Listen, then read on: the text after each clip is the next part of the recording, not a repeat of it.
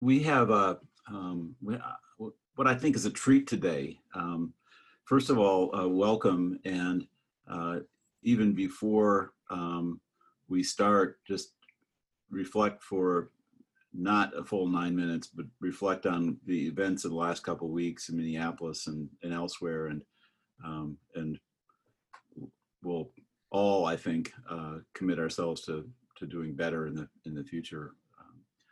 So the program today is a unique one for iasusa because we've done a lot of educational programs over the years, but what we're going to do today is we think educational, but in a different way, and really in a conversational format. We have a spectacular person joining us, a true expert in this area. I would say that George Rutherford, who's our panel today, is a really a seriously deep expert in pediatric infection and infectious disease epidemiology.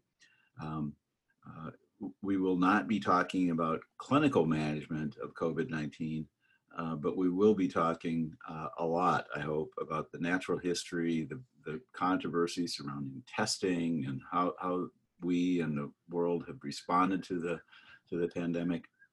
So George is a professor of epidemiology and biostatistics at the University of California, San Francisco, where I'm also employed part-time. And what we would like to do is jump in. What we'll do is talk for about 40 minutes about some of the questions that I've been thinking about. We've all learned so much in the past few months. And then at the end, what we'd like to do is try to save about 20 minutes for questions and answers from the audience. We have a system of where you can ask your question. We have staff that will be kind of helping give those to me, and I'll pass the ones on to George. I'm sure we won't be able to get to any large fraction of the questions that people will have, but stay tuned, and I think we'll hope to do some other of these conversations again.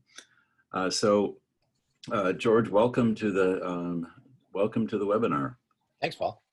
And you can now see, the audience can see us. I think they can also see the window at iasusa in San Francisco with the big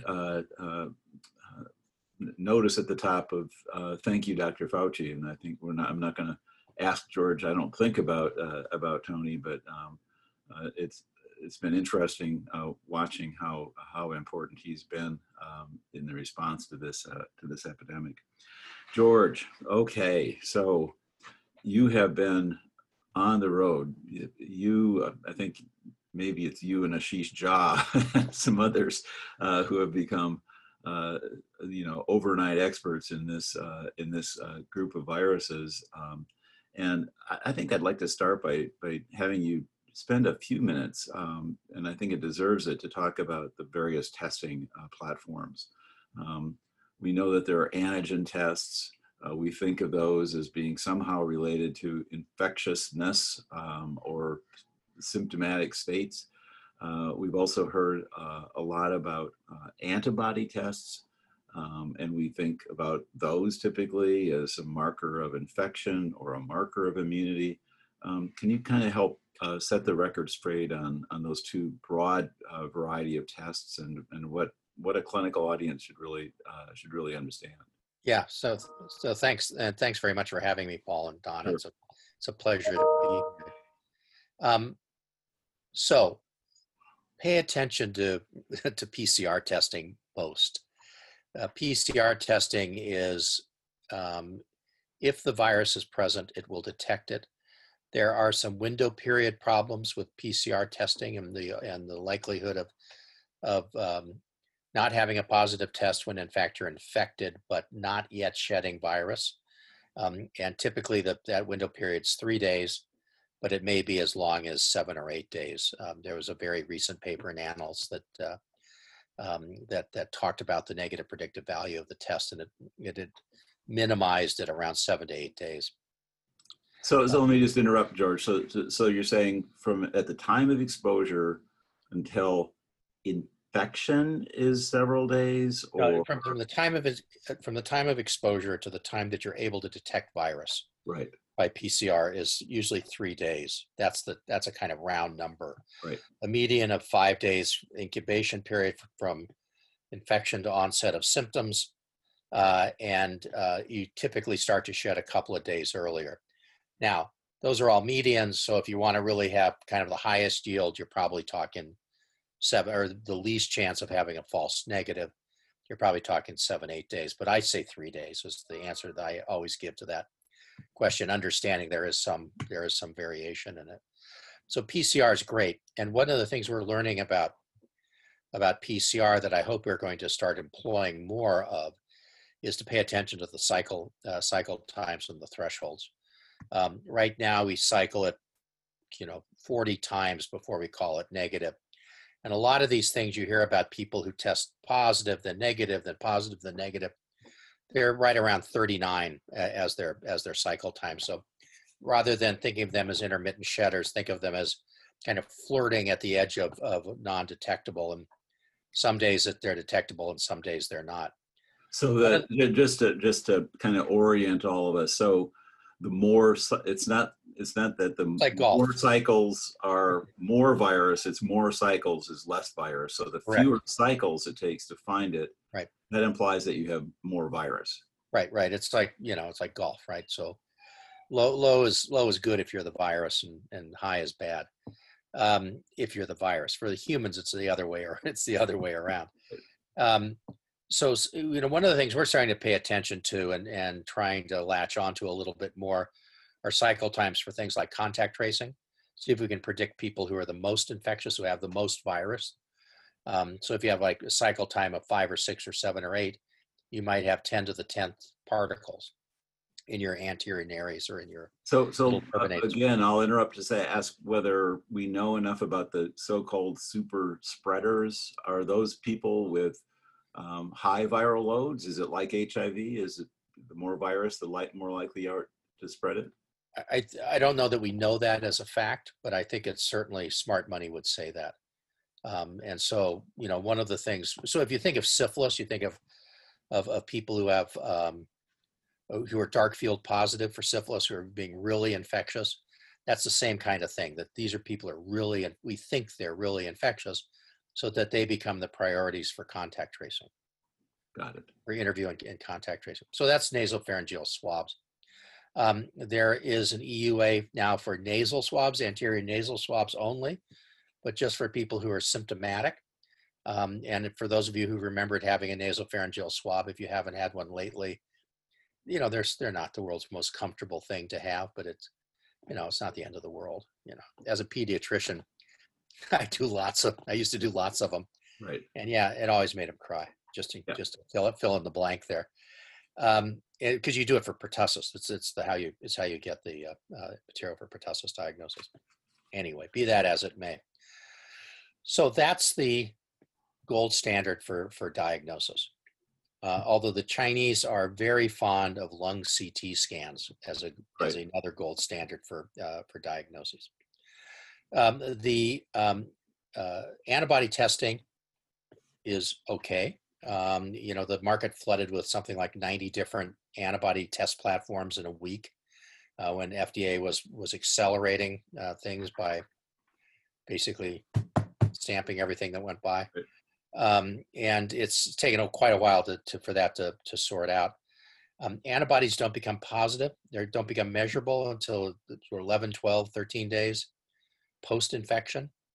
So it takes a while to get an antibody test positive. And so they're, I think, of limited clinical utility acutely to make an acute diagnosis. Although you can imagine somebody going to an OR and they might be beyond the time when they might be nasal NP swab positive, and you can find the antibodies and they might have been recently infected. Anyway, there might be some clinical use for it.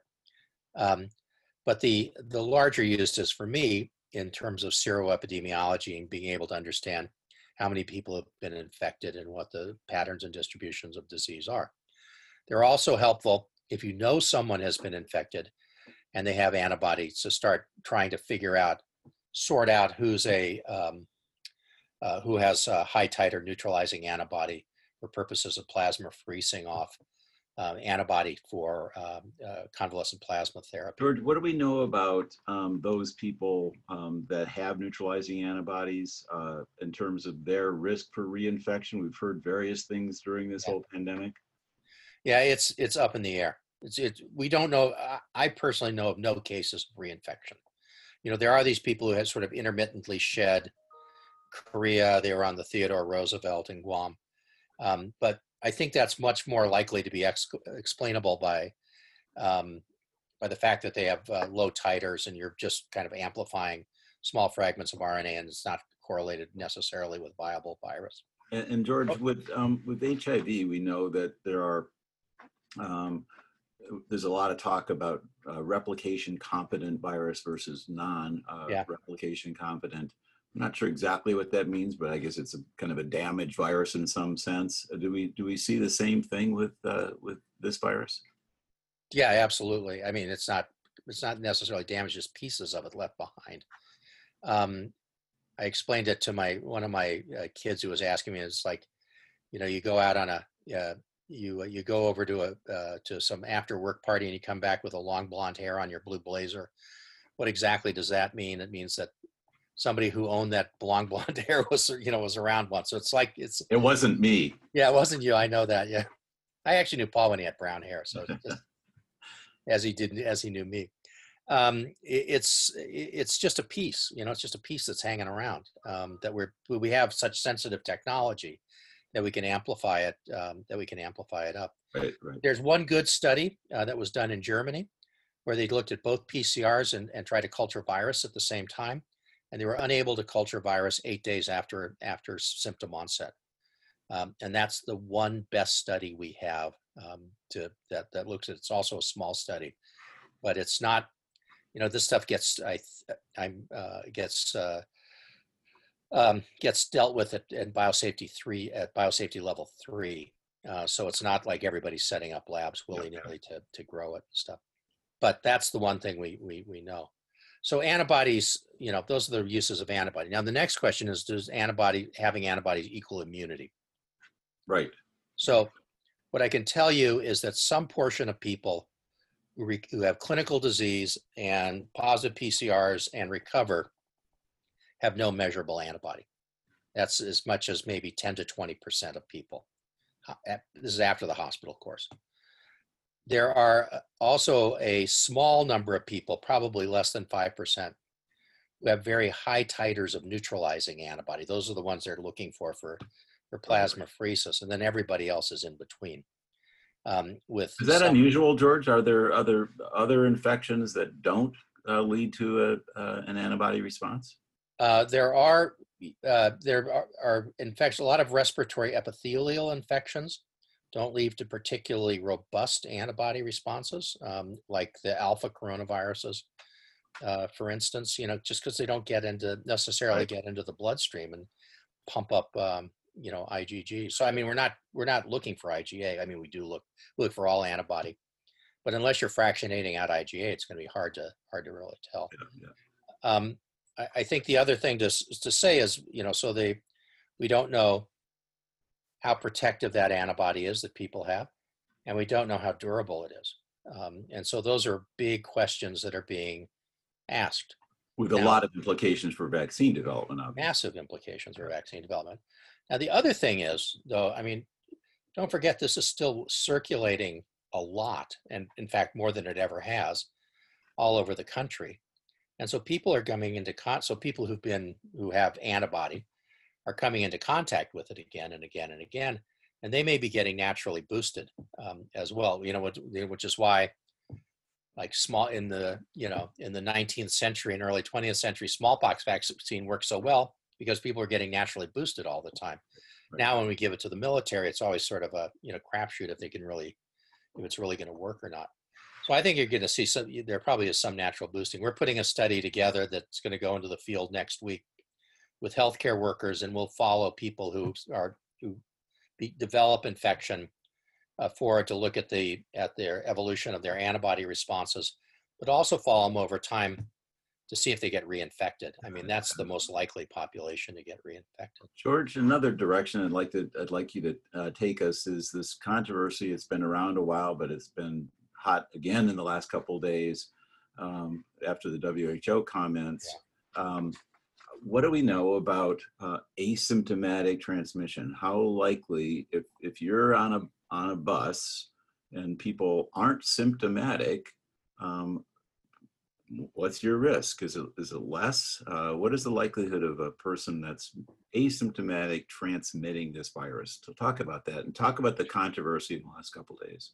Sure. I think that so to start with, there's some conflation between people who are truly asymptomatic throughout the entire course of the infection versus people who are pre-symptomatic, right, where you're catching in this early period before they develop symptoms of a couple of days. And what what WHO was talking about, it's actually one person at WHO, was talking about were people who are asymptomatic throughout the entire duration of their illness. And I think in kind of public health practice, we think of asymptomatics as people don't have any symptoms at that moment in time, which is a lot more common. There are two big reviews that have come out that estimate the prevalence of true asymptomatic infection at somewhere between, one estimates it at 15% and the other estimates it at 40 to 45%. These are systematic reviews that take studies that actually have follow-up, so you really know if they develop symptoms or not. And I think that gives you kind of a rough feel. I usually say around 40% are truly asymptomatic. What I really should be saying is that on any given day, 40% of people are truly asymptomatic, and maybe another 20 are mildly symptomatic. So mildly symptomatic, they don't show up for work. Are people who are asymptomatic less likely to transmit on a per person basis, on a per exposure basis? Yeah, probably. They probably have lower titers of virus, so that means they have higher cycle times on PCR. The literature on that's very mixed right now, but I'm guessing. Are they important for transmission? They're hugely important for transmission because there are so many more of them out walking around. People who are sick are staying home, so they're not exposing other people. And in Wuhan, before they really understood what was going on, the estimates are that 79% of transmission was due to people who were asymptomatic at the time they transmitted. But remember, asymptomatic people can become symptomatic as well as stay asymptomatic the entire time. And they'll shed throughout their illness, at least until, whatever the 8 days or however it works out. So, George, I'm sure you remember we were both at a meeting at the university, and the announcement was made to start working from home. And the proposal was start working from home at the end of that week. And I remember you exploding and saying, why the hell would we wait? Yeah, exactly. We should do it now. Well, because somebody was doing a study, I think, but But I think that really woke me and others up to kind of the seriousness of this. And so you obviously have thought a lot about sheltering in place. But talk about what we've learned, what has worked, what's the evidence that it's worked, and compare that with what we might be moving towards, which feels like less sheltering and more mask use. Yeah. But just talk about that some. So I don't know if you have read this guy whose last name is Puello or something. I can't. I want to say Puello, but that's somebody I went to medical school with. And he talks about the hammer and the dance. And Paul, you're an oncologist, obviously, and this is about kind of debulking, and then kind of the big whack, and then maintenance therapy. The big whack is shelter in place, for which, there's some evidence that it's, there's a lot of evidence that it's worked. it's a little unclear how much, how much is really going to stand up to the scrutiny of, say, the Cochrane collaboration or, people like that. But it's, sorry, I just had to extend my computer, giving you an idea of when I get up in the morning to start. Right. So, but I think it's um, uh, my favorite graph are these two almost contiguous states, provinces in Italy. One's Bergamo, and the other is a town called Lodi, and they're not totally contiguous. They're about 60 miles apart, I think, as I look at the map. But Lodi was the place where the first super spreader showed up in the ED in Italy, and they say infected 35 people on the first night, and the government went to shelter in place very early.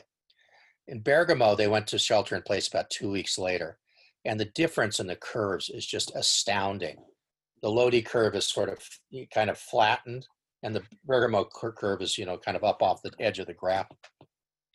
So being nothing but competitive, even though I did grow up a Dodgers fan, I have to say, I put the San Francisco and Los Angeles on the same, did the same thing. Los Angeles went to shelter in place 4 days after San Francisco, but their first day of shelter in place was a Friday, and it was like people really didn't get the memo until Monday. Right. And so it was kind of business as usual on Friday, Saturday, and Sunday. So it's almost 7 days later, 6-7 days later. And it looked just like Bergamo and Lodi. And there was a big difference. And if you could do it Bay Area wide versus Southern California, same thing.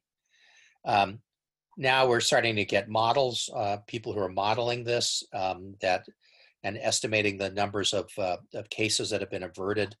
There was some people from the public policy school at Berkeley that just published in, I think, Nature Medicine. I can't remember exactly where. And they were estimating the numbers of, the tens of thousands of cases averted in 6 countries.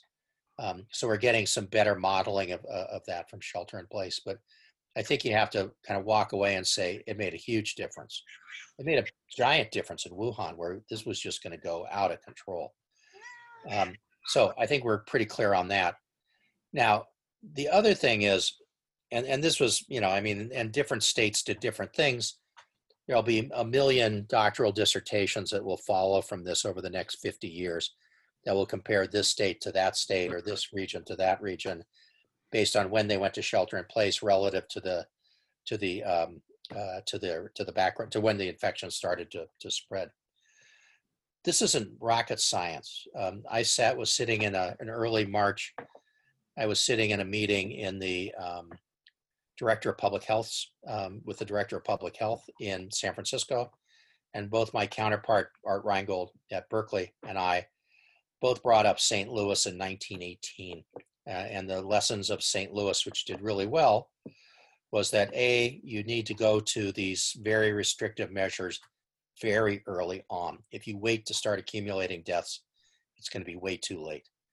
And the second thing is that if you stop them too early, you'll get a rebound. And I'm afraid that's what we're going to see around the country, that we've stopped them too early. Now, do masks work? Masks are huge. But just remember that masks are about source control. So I wear a mask in case I have asymptomatic infection or pre-symptomatic infection or mild infection. And it's to protect the people around me. I've heard that, George, and I believe it, but I've also heard that masks might actually play a role in protecting one if you're exposed to the virus. Yeah, and say, just in terms of, if you want round numbers, these are very round numbers. A mask will cut down the probability of transmitting out from you by 90%. If you have a mask on, it'll cut down your probability of acquiring infection by maybe 30%. And that's because your eyes aren't covered, right? Unless you're like us and have to wear glasses all the time.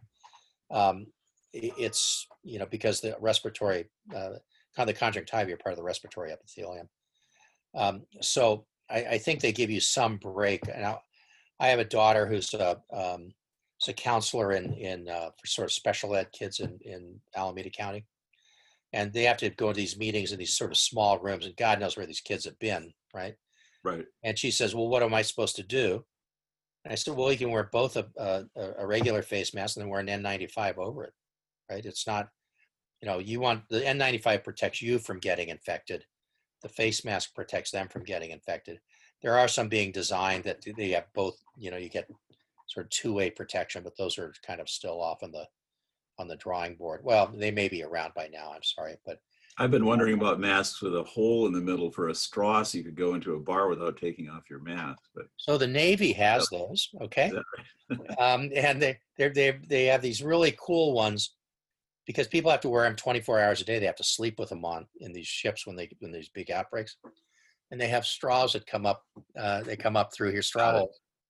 And they also have microphone jacks so that if you're an officer, you can yell at everybody. Good, there's some good. things to be said. George, something that we've also heard about in the last week or so, I think, are estimates on I want to talk about natural history in a minute too, but we've heard that young children, we know they can get infected. We know they can get these unusual inflammatory conditions, but we've heard that they're less likely to be infected and less likely to transmit. And it seems to me that given the problems that we're facing with no daycare and no preschool, no early elementary school, that if we knew that kids couldn't or wouldn't likely transmit, that might allow us to change our policies. You want to talk about young kids? You're a pediatrician. Sure. With 6 kids too. So. Yeah, and your wife's a pediatrician. So. Which is why we have 6 kids. It's one of those risk groups, The evidence base for this is about that big. Okay, so take everything I say with a grain of salt. The evidence from China was that very few clusters had a child as the index case. They were almost always at sort of the end of transmission, where somebody brought it into a family group and then it got transmitted around and eventually got to the little kids. There have also been school outbreaks that have been worked up, and those have all been in high schools. There's a large ongoing outbreak now in Israel in high school, among high school students. And so out of the blue, a group from, I think, Mount Sinai in New York, it was an asthma group, had all these biopsies of nasal epithelium across the lifespan, from fetal tissue all the way through to older people. And what they could measure, then they measured the prevalence, the expression of ACE2 inhibitors across all that spectrum, and they found that it was that the expression of ACE2 inhibitors was very low in fetal life, in infancy, in childhood, really up to about the time of puberty, and then it started to go up, and by the time you got to about 17, it was the same as it was among adults. So that gives you a physiologic basis for why why littler kids may not be as ready transmitters. Now, having said all that, I think you'd be crazy to bet on it at this point in time. I think you have to basically have some. Because parents are really going crazy it. dealing with this issue of the kids at home and not in school. Well, I think they should go. I think you can go back to school. It may not be quite what you have in mind, but it's going to be something like that. There are huge socialization things, and little kids don't learn very well from the internet. And it's, I think for elementary schools, you could see like a morning, afternoon, or a Monday, Wednesday, Friday versus Tuesday, Thursday, Saturday, somehow trying to get the instruction in a way where you have half the classroom filled, and to the extent that they can wear them, wearing masks. I have a great picture of my granddaughter trying with me, 2-year-old, trying to, their hand trying to pull her mask off and my mask off at the same time. It's going to be tough for little kids. And if it's under 2, there's a suffocation risk. So you want to stay away from that. Now, having said all that, for elementary schools and probably for early middle school, once you get into high school, it's completely different kettle of fish. And it's going to be, you're going to have to really be creative. And the whole idea is that you'd like small groups of students who are cohorted together. So if the infection gets into one group, it's not going to spread widely. So what does that mean? It means that you take, some number of kids who have roughly the same schedule, you plop them down in a room and the teachers rotate in and out, okay? Then if they're taking, second year Chinese, that might have to be online or, or something else, maybe either asynchronous or synchronous. So it's gonna be complicated and not necessarily very easy. Extracurricular activities are going to be tough.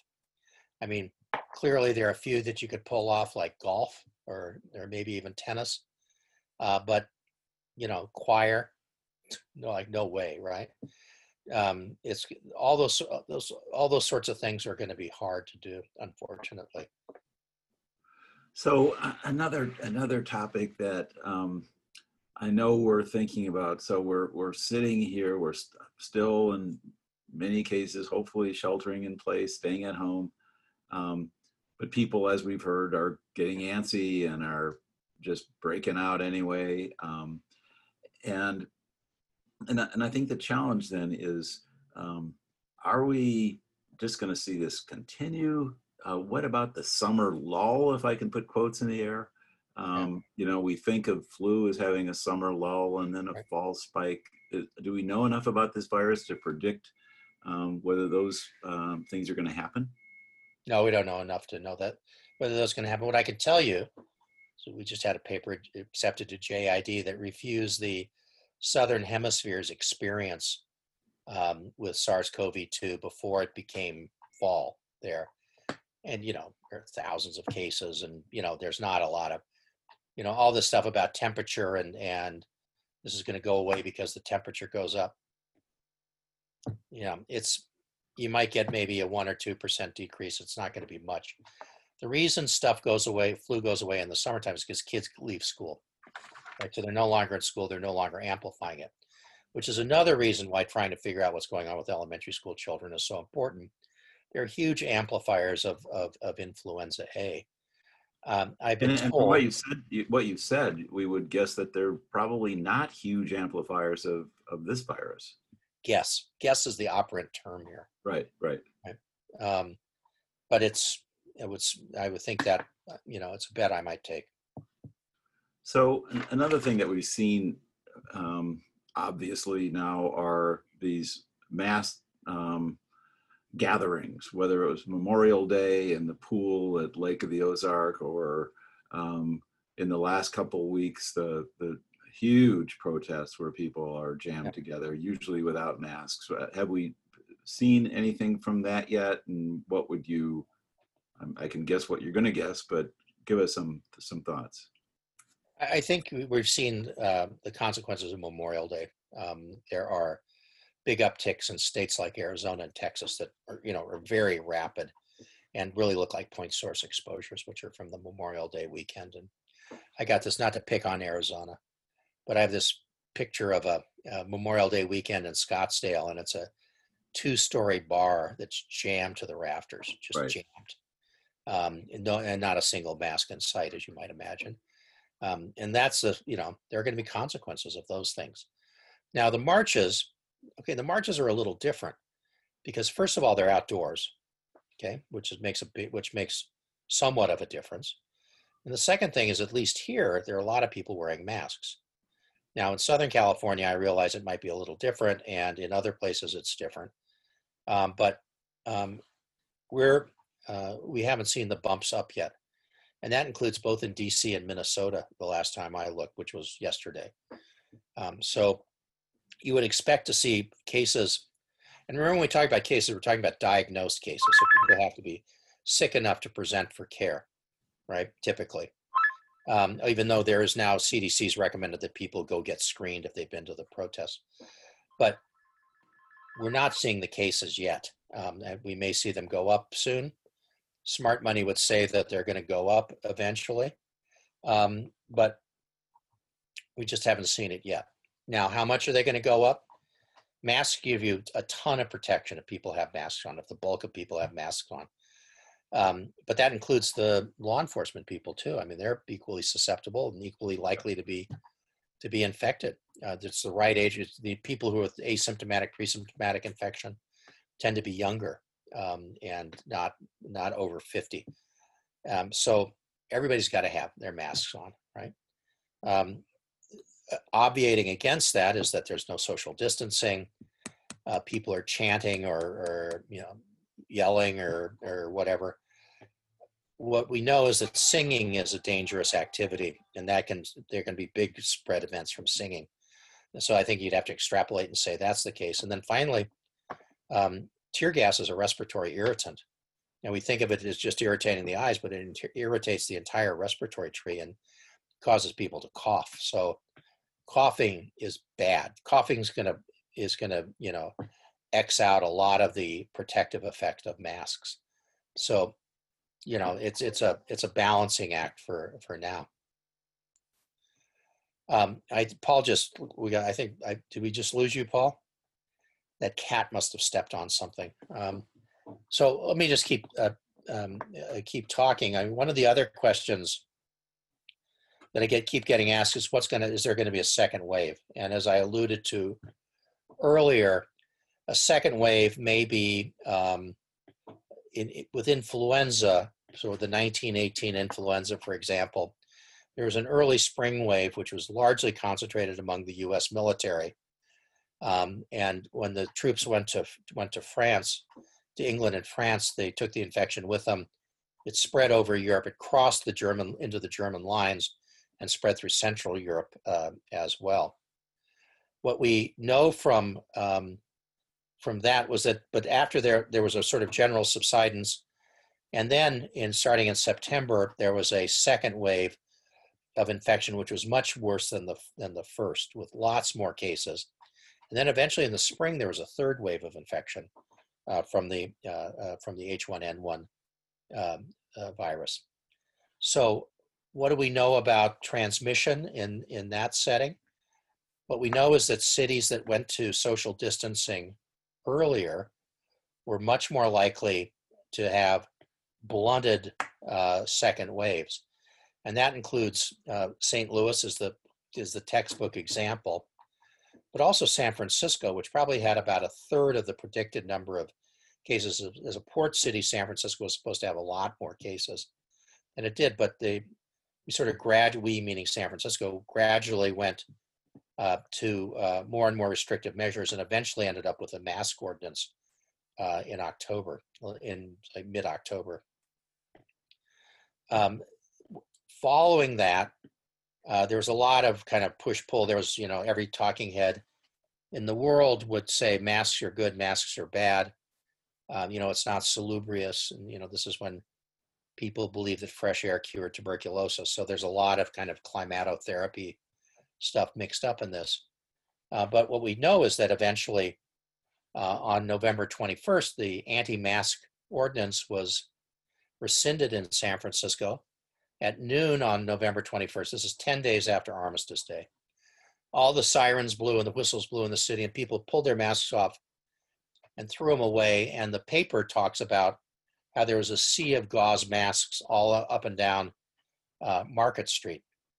And within 2 weeks, there had been 600 new cases of influenza, and by by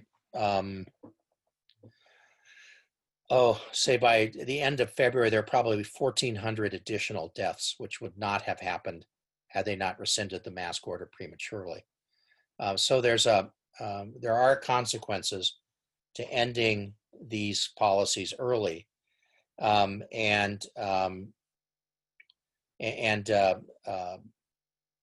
we'll just see. We'll just have to see how it goes. I suspect we're not really going to see a true second wave. We're just going to see the continuation of the first wave as we go forward through the summer. And for those of you who spend as much time in the Pacific Ocean as I have, that waves run up the back of each other. And so you get a waveform that looks like a wave, but then it's sort of a little dip, and then there's another bigger wave behind it. And I think that's probably what we're going to be seeing, except maybe in places like New York and New Jersey and Connecticut, which have had true up and down waves. Paul, you back? George, we've lost Paul. We're trying to get him back. Hi, George, can you hear me? Yeah. Great. I'm sorry. I think I lost my Zoom connection here at my house. But I really appreciate what you've been talking to us about. What I wanted to just have you spend a minute or two talking about some of the controversy surrounding the agencies that we've come to rely on, the CDC and the WHO, and they seem to be not making great leadership strides. Can you talk about that a little bit?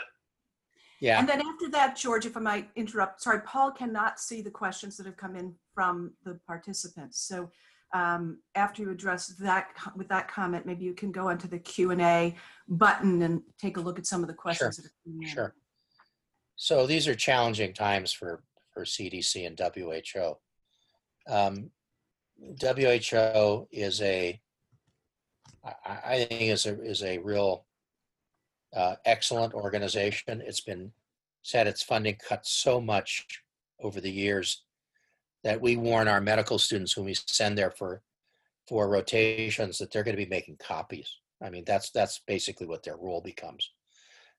It's so badly underfunded, and it's been very demoralized over the years. Probably has a third the number of people that it needs to have to do what it's charged with doing. Added to that, there have been there's a lot of internecine warfare among the UN agencies. At least there was with HIV, and they finally had to form a whole new HIV program called the United Nations Special Program on AIDS and HIV, or UNAIDS. And then there's the Global Fund on top of that. So it's, there's like some element of not being able to play nicely in the sandbox together. But the U.S. has been kind of leading the death by 1,000 cuts at WHO. And in fact, a big chunk of their money comes from the Gates Foundation, which I think has been viewed as, it's obviously, it's great to have the money, but it gives the Gates Foundation a lot of influence at WHO, which is meant to be an organization of member states rather than private philanthropies. On top of that, Dr. Tedros is a relatively new director general. He's only been around since last May. So there's a lot of there's a lot of turmoil there, and it's not as effective as it could be, but that's kind of the structural thing that we've created, frankly. CDC has been similarly demoralized over the years, starting in the Reagan administration, with non-career people largely coming in as directors of CDC, who may have some background, but haven't really come up through the CDC system or even the U.S. Public Health Service system. I'll remind you that Dr. Redfield is the second director of CDC under President Trump. The first one was a woman from Georgia whose name I can't even remember, who'd been maybe the state health commissioner in Georgia, but turned out had a ton of money in tobacco stocks, or at least I think it was probably in blind trust, but she didn't know not to say that, and she ended up having to get squeezed out. So it's, I think it's, and they didn't do very well on this, quite frankly. And I think that they have good connections with the Chinese CDC and helped build the Chinese CDC. By the time the Chinese CDC figured out what was going on, presumably, Dr. Redfield tried to engage, but got shut out by the White House and wasn't forceful enough or whatever, didn't have enough allies to push the agenda. And then screwed up the lab part. And it's just been catch up since then. So I'm it's going to take a long time to rebuild CDC. Lots of people have left. Right. Your city health department, however, in San Francisco is strong. Yeah. No, we've always been strong. So I'm sorry I was interrupted in my Zoom connection here. Is that cat? Yeah, more than one. Chewing on the wires. I think I'm back. So Donna is going to be, and the staff are going to be giving me some questions, George, to pass on. I'll try to do as many as we can. Maybe let's try to be Paul, brief. go to the Q&A button I've got it. down at the bottom. Open that up. I've got it. Great. You should be able to see the questions in there. Right. So from CHRP, that we're talking about the sacrificing the few for the benefits of the many. Comment on that. Therefore, Lisa's asking whether we've sacrificed the many for the benefit of the few. You want to talk about that? Well, I mean, it's a numbers game, isn't it? Yeah. And, you could say that there are, 2.2 million Americans we don't really need, who've paid their taxes and fought in the wars and, built the economy and did everything else. And now, the first day it gets tough, everybody dumps them. That was what the mortality estimates were in the first Imperial College models. And I think we've done a remarkable job of. Are we moving back to that almost as a strategy? Are we? No, I don't think so. I think what we're moving back to is more of a model of individual accountability, and like by wearing masks and maintaining social distancing. And I think that's it wouldn't have worked in the first place. Let me put it that way. Yeah. It's hard to, it's not South Korea. It's not Taiwan. It's not Singapore. And I think you might have been able to do more piecemeal shutdowns and not wreck the economy of Montana. But, in most of these places, you're going to have to, have this sort of big hammer blow of interventions. As I said, like debulking the tumor, and now trying to maintain the effective reproductive number as close to 1 as possible until we get vaccines. And vaccines are huge, and that's an important thing to bring up. We'll probably have some by early 2021. So one of the questions I have is one that I think we've all thought of as well. We had SARS back in the day. It was around for a while. It was scary for a while, and then it went away. Is this going to disappear like SARS? Do we know? I know we don't know yet, but what's your thought? It's hard to imagine with 7.5 million cases worldwide that it's going to completely disappear. SARS went away. SARS was largely a nosocomial disease. Yeah, yes, there were some weird things that happened, and yes, there was community transmission, but it was still largely a nosocomial disease. And so if you can control nosocomial transmission, you can control SARS. And in fact, there was an outbreak the following year of SARS, but it was in a virology lab in Singapore. Got it. So also nosocomial. So, so this is a tough question. This is politics again, but that's where we are. Question about vaccines and kind of how politically weaponizing the development is. Got to get something out before the elections. Well, it ain't going to be there before the election, so don't worry about that too much. 5 of the 10 vaccines in trial are Chinese. Right. But I guess that's off the table. The U.S. has decided to back 5 vaccines in Operation Warp Speed, this new vaccine push. Pfizer said no thank you, so it's down to 4. 1 is an mRNA vaccine. 2 are adenovirus vaccines that are expressing the spike protein or the binding domain of the spike protein, and 1 which only uses is using recombinant vesicular stomatitis virus to express the binding domain. That's the only platform that has been successfully used for another human vaccine, and that's for Ebola vaccine. Now, betting, who knows what's going to happen, but both the Moderna mRNA vaccine and the Oxford/AstraZeneca adenovirus vaccine are in phase 3 trials. The Oxford one is AstraZeneca has just started, and the Moderna one will start in July. So we should have answers pretty quickly, given the rates of transmissions look like they're going right now.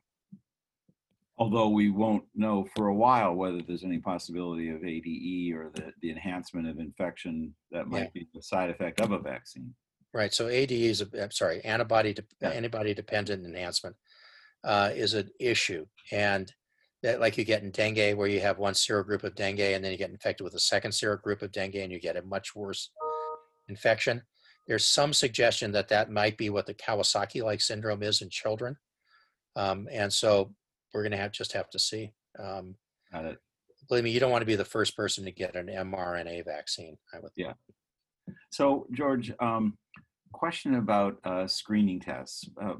As a provider, patients are going to be asking, when do you use a screening test in somebody who's not symptomatic? Do you do it always? Do you do it only in people that are on their way to a quarantine situation? Talk a little bit about that. I think it's almost on demand. And that's what we're working towards. And there's enough virus circulating that it's not unreasonable to have it basically on demand for nasal swabs for PCRs. I think that the antibody testing, every morning my wife wakes up and wants me to get her an antibody test because she's sure she had SARS. And I said, idle curiosity is not an indication for antibody testing. But you can imagine how that goes over. But I think that we're moving to a point where PCR is really basically on demand. Yeah, it's hard to say no if somebody really wants a test. It's like HIV as well. And understand that the business of quarantine, if that's not determined by, it's secondarily determined by whether your test is positive or negative.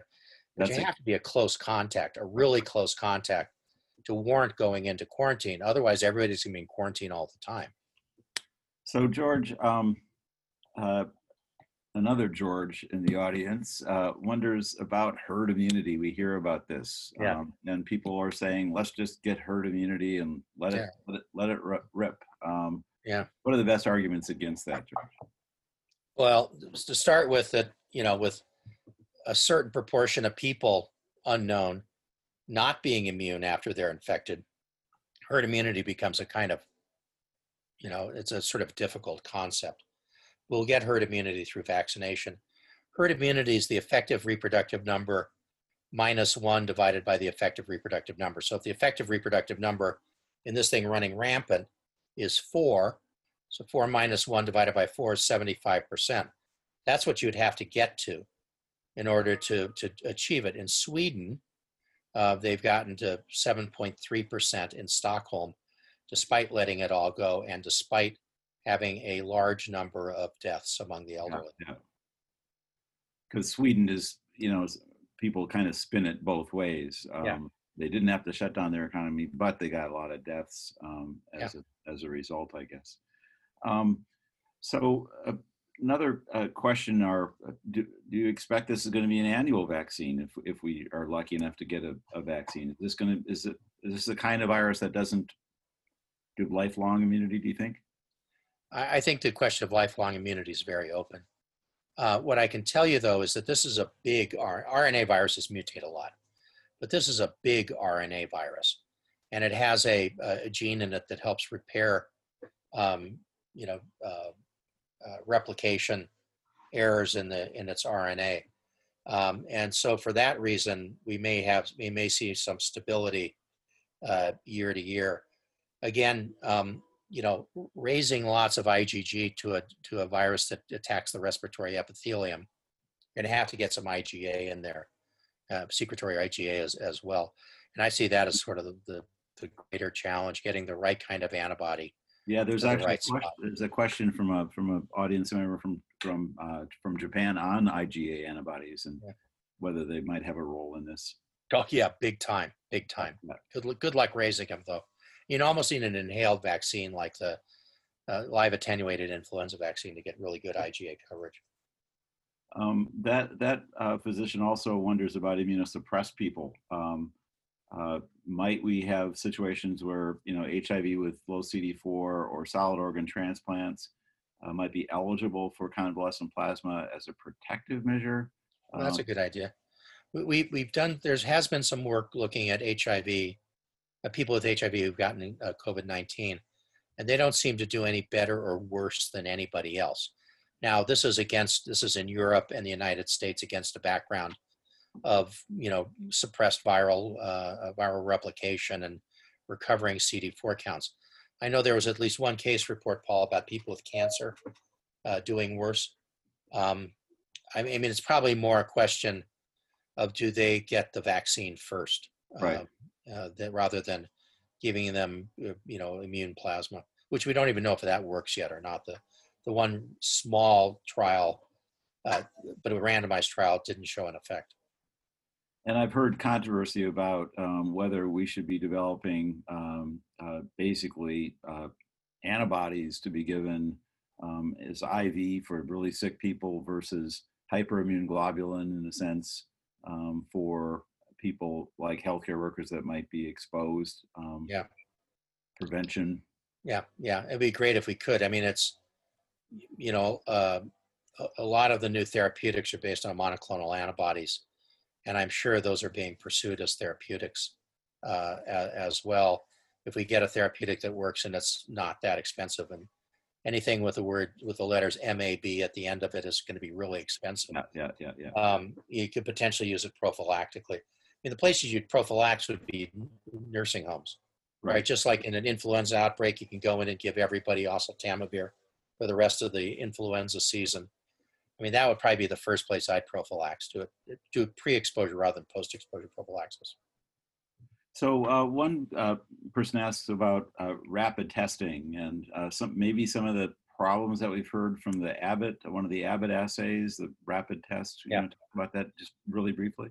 Yeah, the rapid tests I never got to antigen testing. Antigen testing has a low sensitivity, like 50% right now. So there's probably not a lot of indication for it, unless I misstated it or it's getting better. The problem with rapid tests is you can only do one test at a time. So while there may be indications for it, like in an ED or, pre-op or something like that, I don't see it as really being a big substitute for, doing more volume testing. Got it. Another question is about the intersection between HIV and COVID-19, and I can say, I'm the editor of Jade's, that there are a number of papers that are now coming out in a variety of journals that are going to be talking more about that. I think it's fair to say, George, that it doesn't look like there's HIV doesn't seem to protect or make things worse. Yeah. Just it's another infection, but that's my reading as well. We're running that series in San Francisco too, so no real evidence yet. So here's another kind of policy crystal ball thing. We're opening up again, right? Like the Johnny Carson thing. Yeah, we're opening up again, and we might see another spike. We probably will. Yeah. Do you think the population would sit still for another round of strict sheltering in place? Is it just impossible? I think it would have to be so surgically done, like in one area of one city. And it would take a lot of juice to be able to do that. Those, by the way, are called cordons sanitaires. Yeah. In public health, where you basically seal off part of a city, which was done in Monrovia for Ebola. But you'd have to have really rampant infection, and it'd have to be really geographically circumscribed. That's okay, George. I've been doing those guidelines all day long too. I think, George, looks to me as though we're at the top of the hour, where I think we're meant to be wrapping up. Let me ask my iasusa colleagues if that's the case. Shall we bring this to an end? Yes, Dr. Volberty. That was yes, that was the plan, Paul. But gosh, we've got so many questions in here. If you both are willing to stay on a bit, we can see that we have a strong attendance still on. You're welcome to continue. Sure, keep going, Paul. It's fine. Okay, George, great. So, a friend of mine from NYU asks about immunosuppressed people. Are they more likely to acquire this? Are they more likely to have a worse outcome? We talked a little bit about that, but you want to toss it on? I don't think they're necessarily more likely to acquire it. I think that the kind of standard dictum is they're more likely to progress to clinically recognizable disease and more severe disease. And there were, again, more questions about we talked about it enough, I think, the possible lull in the fall. talk a little bit more. You mentioned the nasopharyngeal swab as being not exactly pleasant. We've heard that in the news. Are we seeing enough development of oral or just regular throat Yeah. swabs? Well, what you're going to see before that is anterior nary swabs. You're just essentially swabbing the nostril.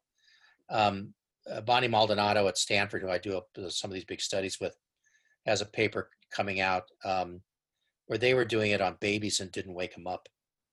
Just to give you an idea of how benign it can be. So it's but you have to have the right size swabs and all that stuff. If you're the NBA is going to go back and start playing, and they're going to start swabbing people like crazy. These guys are not going to be able to, they're not going to stand for every 2-day nasopharyngeal swabs. Yeah, so they're going to have to move to these things much more quickly. So here's a question from someone who was watching the news today, where there's speculation that this may, in fact, the virus may have appeared quite a bit earlier than we thought. What do you think about that? Yep. This is a very cool article, and I can't remember who did it. It was a group. It was a British study. It was a British study. I think it was an Imperial College study. I don't think because it was right, so it probably wasn't an Imperial College study. They looked at they had spy satellite views of hospital parking lots in Wuhan, and could look at and looked at how full the parking lots were as a function of time, and then also looked at social media hits for things like diarrhea on the Chinese language internet, and they think it probably went up roughly in November. And the head of the Chinese CDC has said that the wet market in Guangzhou was that was just sort of a kind of one part of this that wasn't the kind of primary event. Right. So it looks like it was circulating a little earlier. I wouldn't give it much though before early November. Okay, great. This has still been a remark.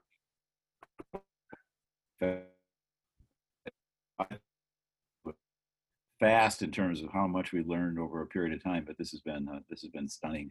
And let's just hope that some of the treatments to prevent the really bad outcomes work. I think that's and I think one of the really interesting things, Paul, is this whole use of preprints, which right. Which has burned a couple of journals of note. But I'd never really even experienced those before. Maybe they're more common in basic science, but in epidemiology, they're really not used, and public health are not used. And it's so, somehow we're having to, peer referee every single thing we read. Yeah. In essence, I think, George, we'll bring this to a close. We've addressed a number of the questions. I was able to sneak in a couple of my own, unbeknownst to the audience. You've been a great assistant with this. It's been spectacular, and I think I have a few slides to show. See if my colleagues can do it. And George, don't leave yet, because I do want to thank you again before we hang it up. But we have iasusa is going to be doing more of these, and some of them will address topics that we didn't get so much into today.